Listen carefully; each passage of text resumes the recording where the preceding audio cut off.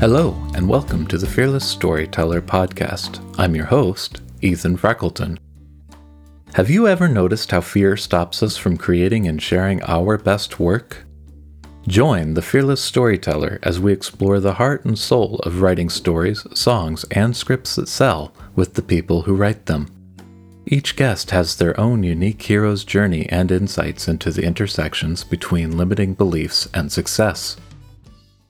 When she's not co-writing songs on Music Row in Nashville, Tennessee, Elizabeth Elkins is one half of Granville Automatic, an acclaimed band with a passion for storytelling. She's also the voice behind the defiant punk rock project, Lights of Detroit. You'll want to hear her stories and perspectives on the disparate processes of co-writing songs and writing for oneself. She also has a passion for the preservation of historic places and their unique stories. In that vein, she's collaborating on a fascinating book, The Hidden History of Music Row, due for publication from the History Press in the summer of 2020. Elizabeth Elkins, welcome to the Fearless Storyteller. I'm glad to be here. Thanks for having me, Ethan. Yeah, and so for people who are listening to this show, you want to tell people in your own words about who you are and what you do? I am primarily a songwriter living in Nashville. I'm also a guitar player and half of a band called Granville Automatic. I'm also a writer, writing my first book right now, and a preservationist as well. Wow. And, I've been digging in and looking into what you do, and it's such an eclectic range of things, and I'm curious how it all comes together under the umbrella that is Elizabeth Elkins. So how does that's a good question? Yeah, and that's what you're doing right now. But not to really bring the past too much into it, but you did notably a lot of punk rock and established a name there. And so how does a punk rocker find their way to Nashville? I think there's a lot of closet punk rockers in Nashville. I think in particular folks that come from punk and rock, we love good stories just as much as the Nashville songwriter loves a good story. So for me, it was a combination of really wanting a lifelong career in music and many parts of music, especially, kind of for everybody. Age is such a big factor in success and longevity, but one place where that matters a little bit less is songwriting. And I've always been fascinated by the song and by writing first and foremost. So to me, there's not that much difference in writing a punk song and writing a country song. It's, lyrics are a little bit different, and sometimes the melody is a little different, but the basis of it to me is the same. Interesting. I can see, being a songwriter myself, not punk, where that would be true.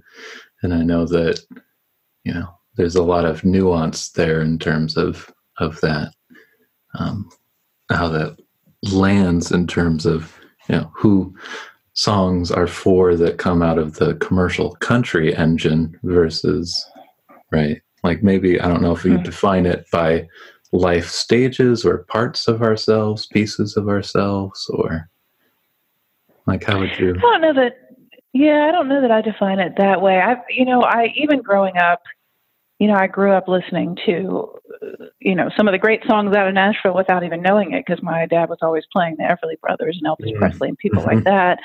My mom was listening to the Carpenters and Neil Diamond, and then soon I was listening to the Smiths and Social Distortion and Paul Simon and Billy Joel, and I guess and Leonard Cohen in particular, who also was, Leonard's a good example, not a country writer, but fascinated by it because the storytelling can be so sublime.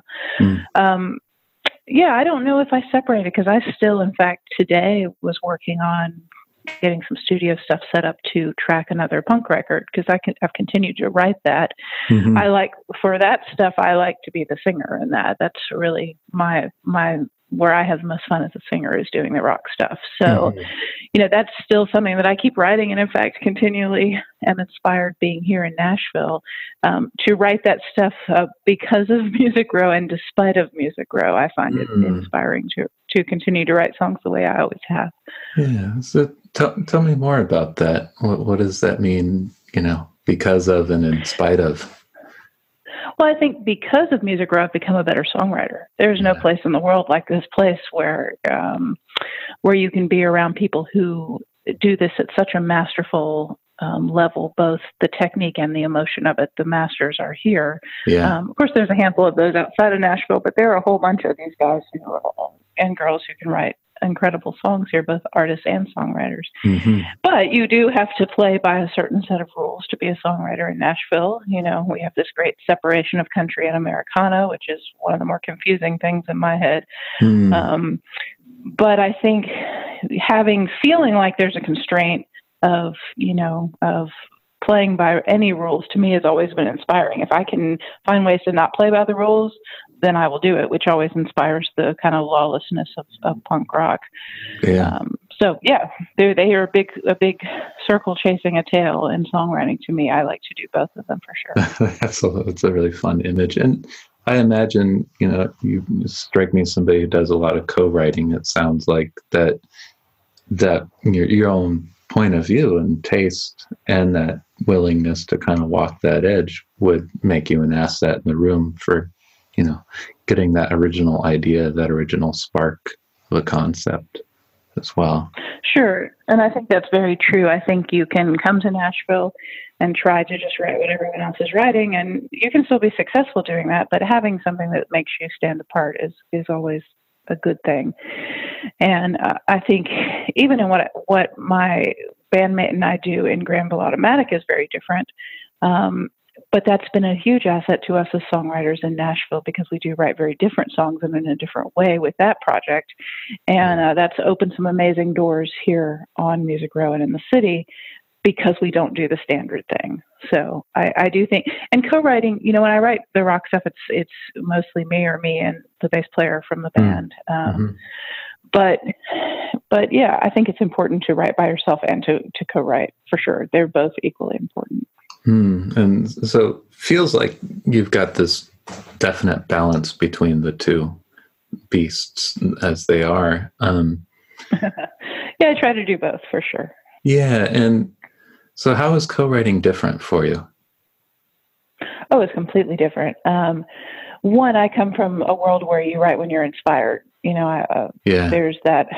There was a lot of discussion recently, I think, with the Ryan Adams stuff that happened, that this myth of the rock songwriting genius and sort of the troubled soul that sits around with a bottle of whiskey and bangs a song out on the piano, or Leonard Cohen, who, tried to get lost all over the world, from Greece to LA to Leiper's Fork here in Tennessee, trying to find the muse. And I think I come from that, and I believe in that. And when I write by myself, I feel like I'm closer to that sort of whatever world that is. They can hand you a finished song in 30 minutes, and you wonder where it came from. That magic is often hard to capture when three strangers are sitting in a room. Yeah, that doesn't mean that it doesn't happen, because it does. Sometimes something shows up and you write it, and you're like, wow, I can't believe, wow, like this is a great song. And so that happens, but it's just such a different process. I think, coming in with ideas and parts of songs really does help. But sometimes you're just writing from a title, or completely cold as you walk in the room. And sometimes it feels that way. It feels like you really crafted a song. You didn't feel a song, you crafted a song. Now, that doesn't mean a crafted song can't be number one and make you, lots of money. Right. But it is a balance of figuring out which works better. But then there's this intangible on both sides, that suddenly something just happens when you're writing, and you look for those moments. Yeah, again, I think that's a good word, intangible, because like at the end of the day, you're creating something either way that you wouldn't be able to create otherwise, and they're not the same thing. And and I imagine in a co-writing situation, right? Like when you're writing by yourself, I'm expressing myself and my art, and it's for me. And there's a shift doing a co-write. Like the song may be for you, or it may be for a project, or it could be for somebody else. How does that work for you in terms of mindset? Like different. I think that's a very important part of it, because I ask someone here that I work with in the studio a lot that does demo recordings for country stuff. And after a few years of working with him, I said, hey, have you noticed a pattern of what songs? You're hearing songs written by some of the top writers all the time.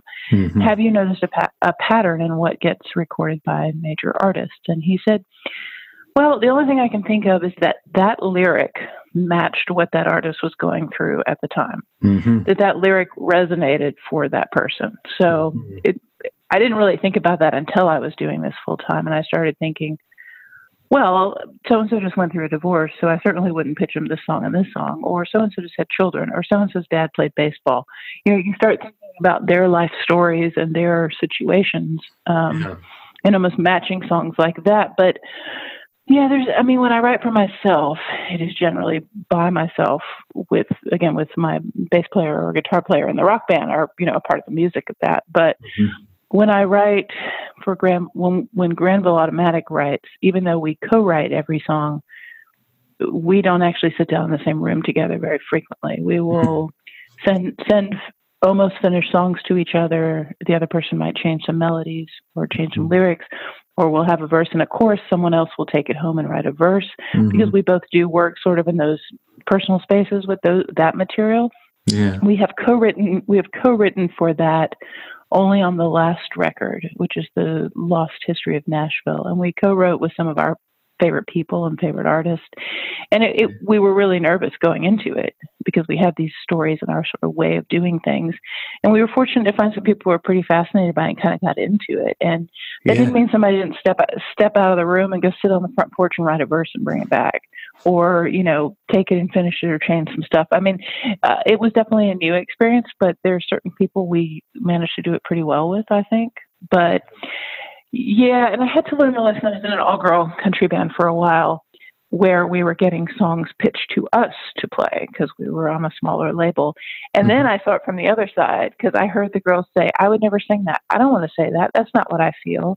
And so hearing it from that opposite side certainly opened my eyes as a songwriter about how important that is. That must be quite a revelation, really, to have that kind of dynamic and see it that way. Yeah, I think so. So it's hard to keep all those perspectives going and not let them, trip you up as a writer. Who, if you believe in inspiration, you have to trust that sometimes. I know that there's those outside pitches that have been successful, and a lot of times that, it's partly luck and partly, there's a relationship there already somewhere in that chain. But more often, right, the artist is writing with other writers and you're really capturing something that's more personal. And I think sometimes, in an ideal world, you're an artist like Leonard Cohen or Rodney Crowell or Jim Lauderdale or these guys that do have record after record after amazing record. And big artists, big commercial country artists hear these undeniable songs and release their own versions. I mean, that's obviously quite an honor. Even someone going far back as well, not that far back, but Nancy Griffith, same thing, had her own career, yet people cut her songs. And there's so many examples of that. And I think that's something that then you really know you're doing well as a songwriter. Yeah. Like they were really meaningful to the person based on when they heard it. That's really cool. So getting into the Granville Automatic stuff, it's an interesting contrast between writing for yourself and even co-writing, in the sense that you're getting into, in this project, other people's stories and like a period of history. And that's really fascinating. And like even the origin of the name, it's named after a 19th century typewriter. So it sounds like there's a concept and a central idea for the band. Do you want to talk about that? Like how you arrive at that? Sure. And it began really as a storytelling band. We were both lamenting the fact that we felt like stories have been lost in a lot of music. So it began with story songs. And the first record is just that. It's a collection of story songs. Some are historical stories, some are not. And then it evolved into getting a incredible residency in Seaside, Florida, to write a record about lost landscapes of the Civil War, which was an incredible project to do. We worked with the Civil War Trust. And then suddenly we were the Civil War band, and we were like, oh no, how did this happen? That wasn't really the intent. But we, then our next project, we had already written an entire record about Texas and Texas history and stories from Texas. And we had a whole one about ghosts, and we were starting to write one about lost buildings of New York, which is about half written. And about that time, we got this publishing deal with BMG in Nashville, and it was not, it was not something we thought would happen, but it did. And it was the most amazing experience ever.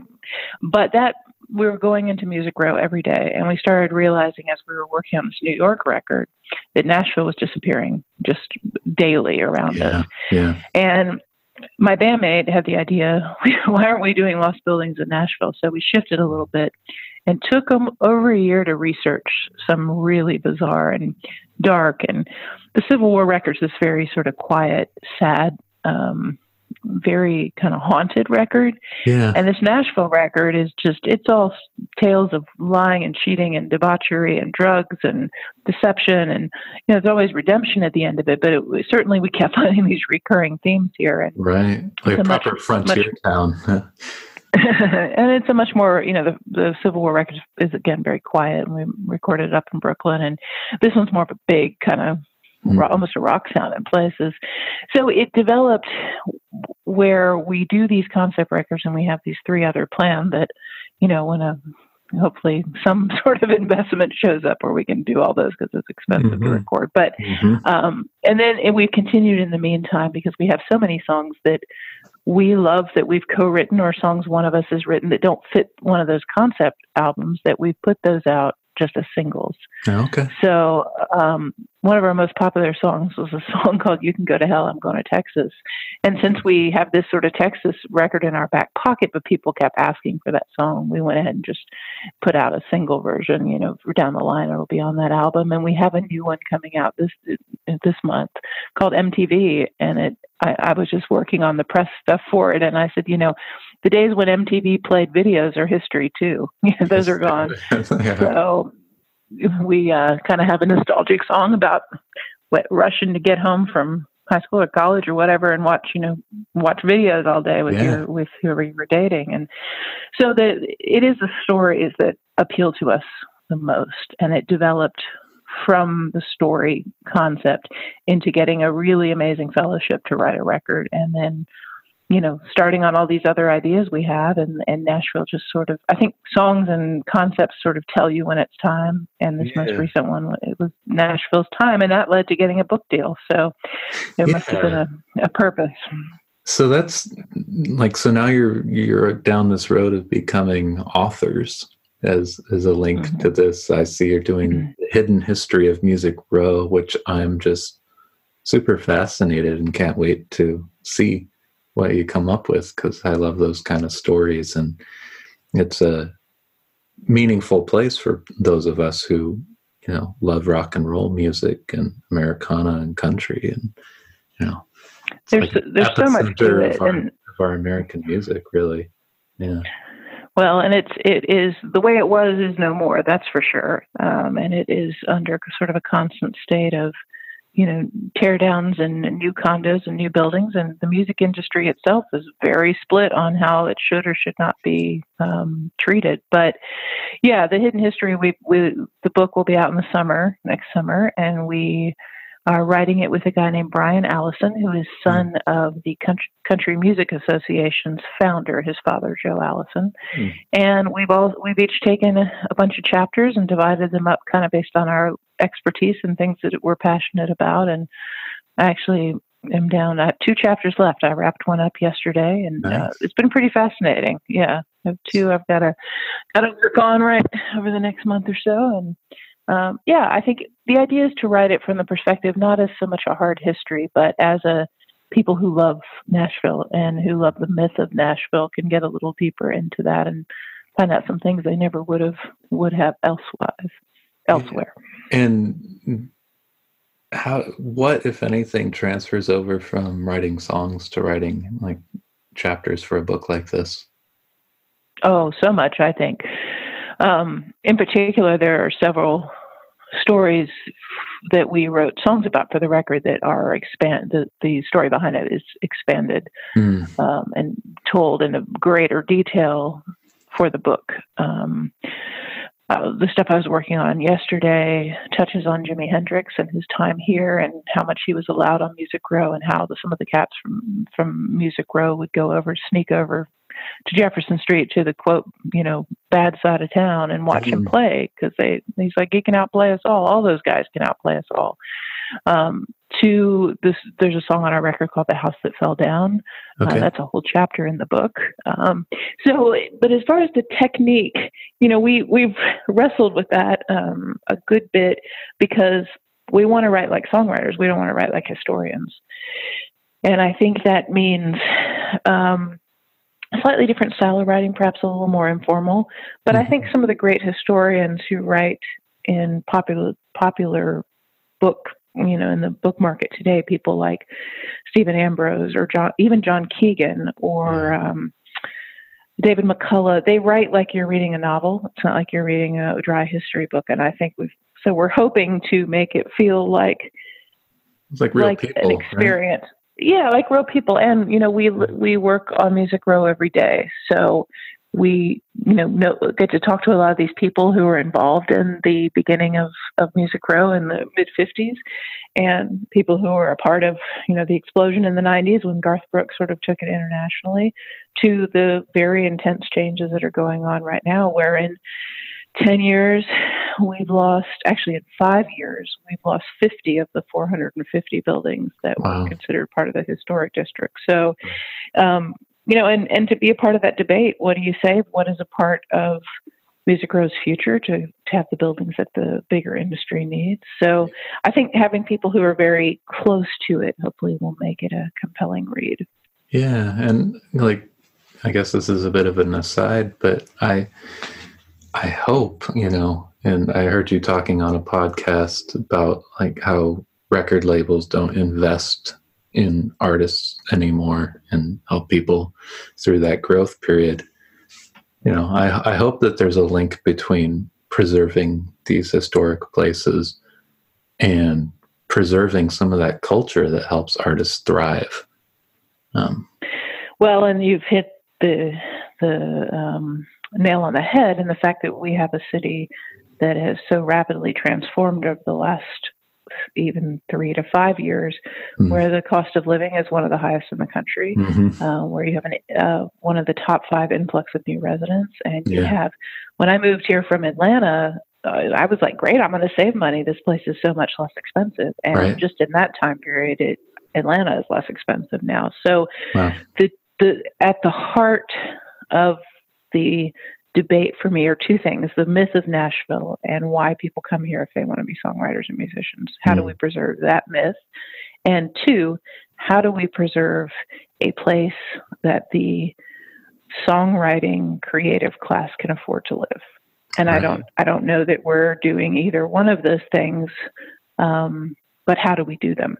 I think it's not something that the city of Nashville on a government side is particularly interested in, even though we did get a new mayor, so we'll see. But it's development. Development is key for sure right now. I see a lot of parallels there between that and Austin and Seattle and other places, right? Where, I see Seattle more so than Austin, because I don't feel Austin ever had the music industry infrastructure. No, but it definitely had artist affordability in this kind of central. Sure. Oh, sure. Absolutely. Right. Absolutely. Yeah. Like brain trust. So everyone's, even I started thinking, well, do I go to Grand Rapids, Michigan, or Tulsa, Oklahoma, or, Spokane, Washington? I mean, places that are still affordable yet have a music community and an arts community. Yeah. It's tough, because there certainly will be I hope there will continue to be songwriters and a community, but I don't know if you can pick it up and move it somewhere. I don't know. Yeah. Of course, many of the founders wanted it to continue to grow and just focus on the money side of it, the businesses that started there. So it is quite a debate ongoing here right now. So I guess making this a little more personal, and certainly I've got my own attachment to this kind of conversation, having done music for a number of years and kind of in a way pivoted from actively putting all my eggs in the songwriting basket to doing other types of creative work. Where is that line for you? Seeing between there's this landscape in the music industry, and we're talking about affordability and right and the industry. Do you spend a lot of time thinking about that, like personally, in terms of what choices you make creatively? Well, I mean, the bottom line for me is if I could write songs and write books, whether they're nonfiction or fiction, for a living full time, I have zero question that that's what I would be doing. I'm one of the fortunate ones who had a publishing deal, and for several years, I could do that full time. Yeah. And, 15 years ago, about 3,500 people in Nashville could do that. Today, about 250 have publishing deals. Yeah. So there seems to be a handful of ways to go about it. There is the old school, you bartend or you waitress on the side. And during the day, you're creating, you're touring with your band, you have the flexibility to leave those jobs or work less shifts a week. Or you marry well, or you have a wealthy family. That's always one I see over and over again where, I've been in bands with folks where they didn't need to worry. They don't, they knew they had a roof to come home to and the bills were paid. And that certainly makes music less stressful. And then there's what I call the jack of all trades folks who are trying to, work several odd jobs or freelance jobs and continue to write. So I think I fall in the trying to keep an income enough to pay rent and bills, but still be able to do the Nashville writing as day job type schedule. So it is challenging. I think that you can start thinking about, personally for me, I had a wonderful 9-to-5 job at Emory University in Atlanta for many years. Incredible folks to work with, a very secure job. It paid securely, and I made a decision to cash out my retirement fund at the time after having been there about 10 years and hand the government 50% of that, which is about what they take if you're young and you cash that out. And the other 50% gave me enough money to live kind of a bare bones for a year in Nashville without taking any other job.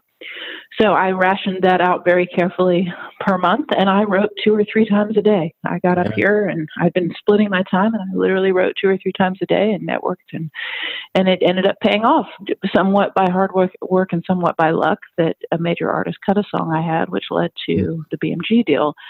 But publishing deals come and go. You can have one for a year, you can have one for 5 years, you can have one for 10 years, and then you don't for 5 years, or you don't for 2 years. It is literally kind of a non-predictable thing. So you almost have to pick. You have to draw your own personal line. And I do think about it daily. How long do I keep doing this before I go enough's enough financially? Do I ever question it emotionally or the fact that I love doing it? No. Do I question it financially? Daily? Yes. And I assume that's because you're assuming most of the risk financially for a lot of those choices in terms of what you create and produce and put out there. Oh, sure. Yeah. Oh, yeah. And again, there are the lucky folks who do get a record deal. And, as far as, being able to make more records, but we've also had, as Granville Automatic and as my rock band, certain records have had successful Kickstarters who have had it or have had investors behind them that have allowed me to keep doing it. So those situations have been pretty amazing, but I don't think people think in terms of if you're going to put out a quality record and you're going to get the studio and you're going to mix it and you're going to master it and you're going to do the artwork and then you're going to put some money into publicizing it and you're going to mail everybody their copies, you can reasonably, like on the bottom end of that, you're at $25,000 to do it right. And that doesn't include radio campaign, which would, you blow through 6 figures. So I think people don't think about that so much. But for me, it's more about, I do have things I could go take a day job and do, but that feels a bit like literally going to an office every day. For me, it feels like going backwards because it took me so long to take a risk and walk away from that. So then sometimes I think I'll just, just make it a hobby, continue to do these bands that I love, and stop worrying so much about, well, if I just get that one hit, everything's going to change. So yeah, you're right. It's a daily internal dialogue for sure. Yeah. Well, I think regardless of what happens, you've got this really interesting angle with combining like the kind of shallower depth of the story, not in an emotional way, but like short form with the songs of capturing these historical periods and interesting stories, and expanding that out with books. I mean, that's a really cool way to package it together. And, there's other places you can go with that as well, I imagine. But certainly today's landscape doesn't make it easy. Like now it sounds you have to think like the publisher, you have to think like the label, think like the marketer, and this is all after, Well, and the cost of touring. I mean, just if you have to fly anywhere, I mean, hotels, if you're okay staying in a scary hotel for $60 a night, it's still $60 a night, and cost of gas, and you've got, or you're, going through Granville just flies through vehicles because you put 50,000-60,000 miles a year on them, or you rent, and then there's not easy answers to that either. So, yeah, no. but yes. Yeah, I was part of, like, I was trying to push the artist thing plus the songwriter thing. And I did the math, and I was like, there's no way I come out ahead as an artist in today's day and age. No, it's weird. You can really start making live money really well. There's a couple ways to do it. I think I have not been in that scenario where it's really going, where you're really making a lot of money, but I think you can. Yeah. And are you talking about licensing and film and TV in that regard? Or? No, I'm talking about just being on the road. You can make That's money. great. If you start getting into performing arts centers, but all of these require booking agents. So the key to most of it is having a great booking agent. And then there are some sort of pop you into the season of something at so-and-so's performing arts center, and here's your $5,000. So that works, but that's it's also kind of outside the mainstream. So yeah, there's you got to be your own executive and do it. Yeah. And Nashville's a great spot, as far as being an artist go, just because of the concentration of talent. People are available to work on projects, and geographically, it's a great spot to get out on the road from, as opposed to, say, Seattle, where you got to drive 10 hours to get somewhere. Absolutely. Yeah, it's nice to be close to the Mid-Atlantic, the Midwest, the South. It's all reasonable. Although we have a fan base in Texas, so we end up driving all the way to Texas a lot, which is great, and I love it. But, hour 14, I'm thinking, oh, my gosh, it's a long drive. It is a long haul. And so what's next for you? You've got this book coming. Yeah, the goal right now is to finish the book, which I hope to have finished within the next month, and just continuing to songwrite. And yeah, what's next is always going on in my head. That back to how long do you keep doing it till it starts to feel silly? But I think just writing, and I hope that I'm very eager to get this rock stuff I've been working on. I've written about 25 songs. Nice. That are kind of me as an artist. So getting that stuff out, and that's a priority, as well as, again, Granville has so many songs written and so many albums we haven't recorded that I hope something moves forward with that, so we're able to get those done. It's always fun to record those and see those stories come to life that way. But yeah, and then just continue to write for other artists, and you just keep hoping for those moments where all the hard work hits luck and you get to just feel awesome for about 6 months when something happens. Yeah, and I'm sure it's rewarding for you, even, depending on, regardless of how it does, that, like, it looks like you got some great collaborations in this last project, meet some really cool people. I saw Jim Lauderdale and Kevin Griffin, who I met a few years ago, super generous, nice guy, and Ben Fields. Yeah, some really cool people. Like, I assume those relationships have their own kind of intangible value to get to do that work.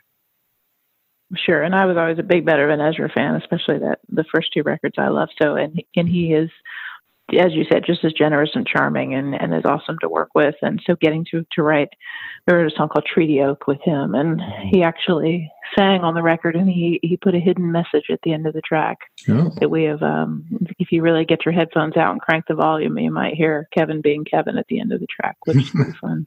Nice. I can't give it away. You gotta to find it. Cool. Yeah, I've got a friend who would be interested in knowing that. Super fan. So when you're doing your own work and you're writing, you're really getting into your story and sharing that with people. Is that difficult for you at some level? Do you think about that while you're writing or performing?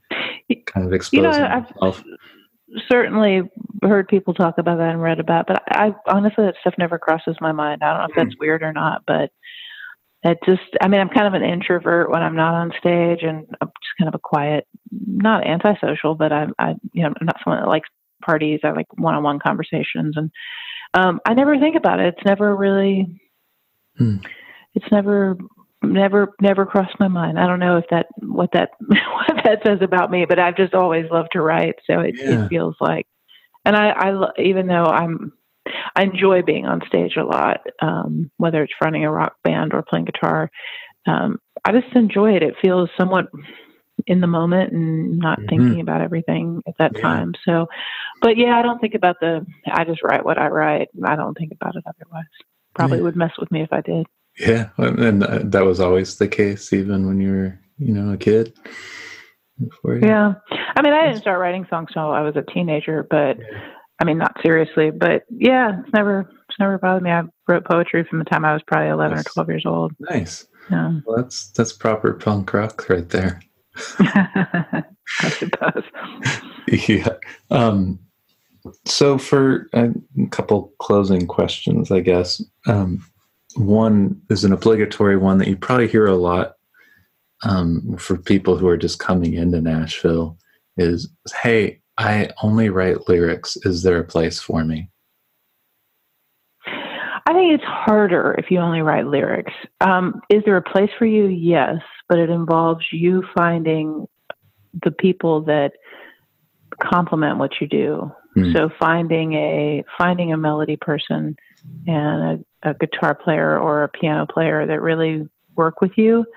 But I think, and coming from writing poetry when I first started, I realized I at 16 or 17 was like, I played a little bit of piano, a little bit of saxophone, all these silly things. But I thought I've got to be able to present this stuff. So I don't think it means that you won't find a place, but I think it does make it more difficult. And I feel like there are lyricists who come in and really have what they present and what they offer feels like lyrics. And then I think you're onto it. There are some people who are big hit songwriters that have ideas and lyrics and just go and go and go, and they're kind of geniuses. Then there's a whole bunch of people who just bring poetry in, and that's different, and that gets difficult. So I think if you're really writing lyric, it's one thing, but the line between lyric and poetry is important to understand. Yeah, and a singable. How do you get an eye for a singable lyric?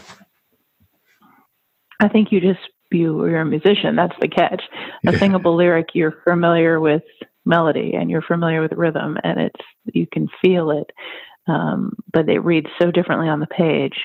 And I think you can tell when someone has just had poetry set to music. It feels like that.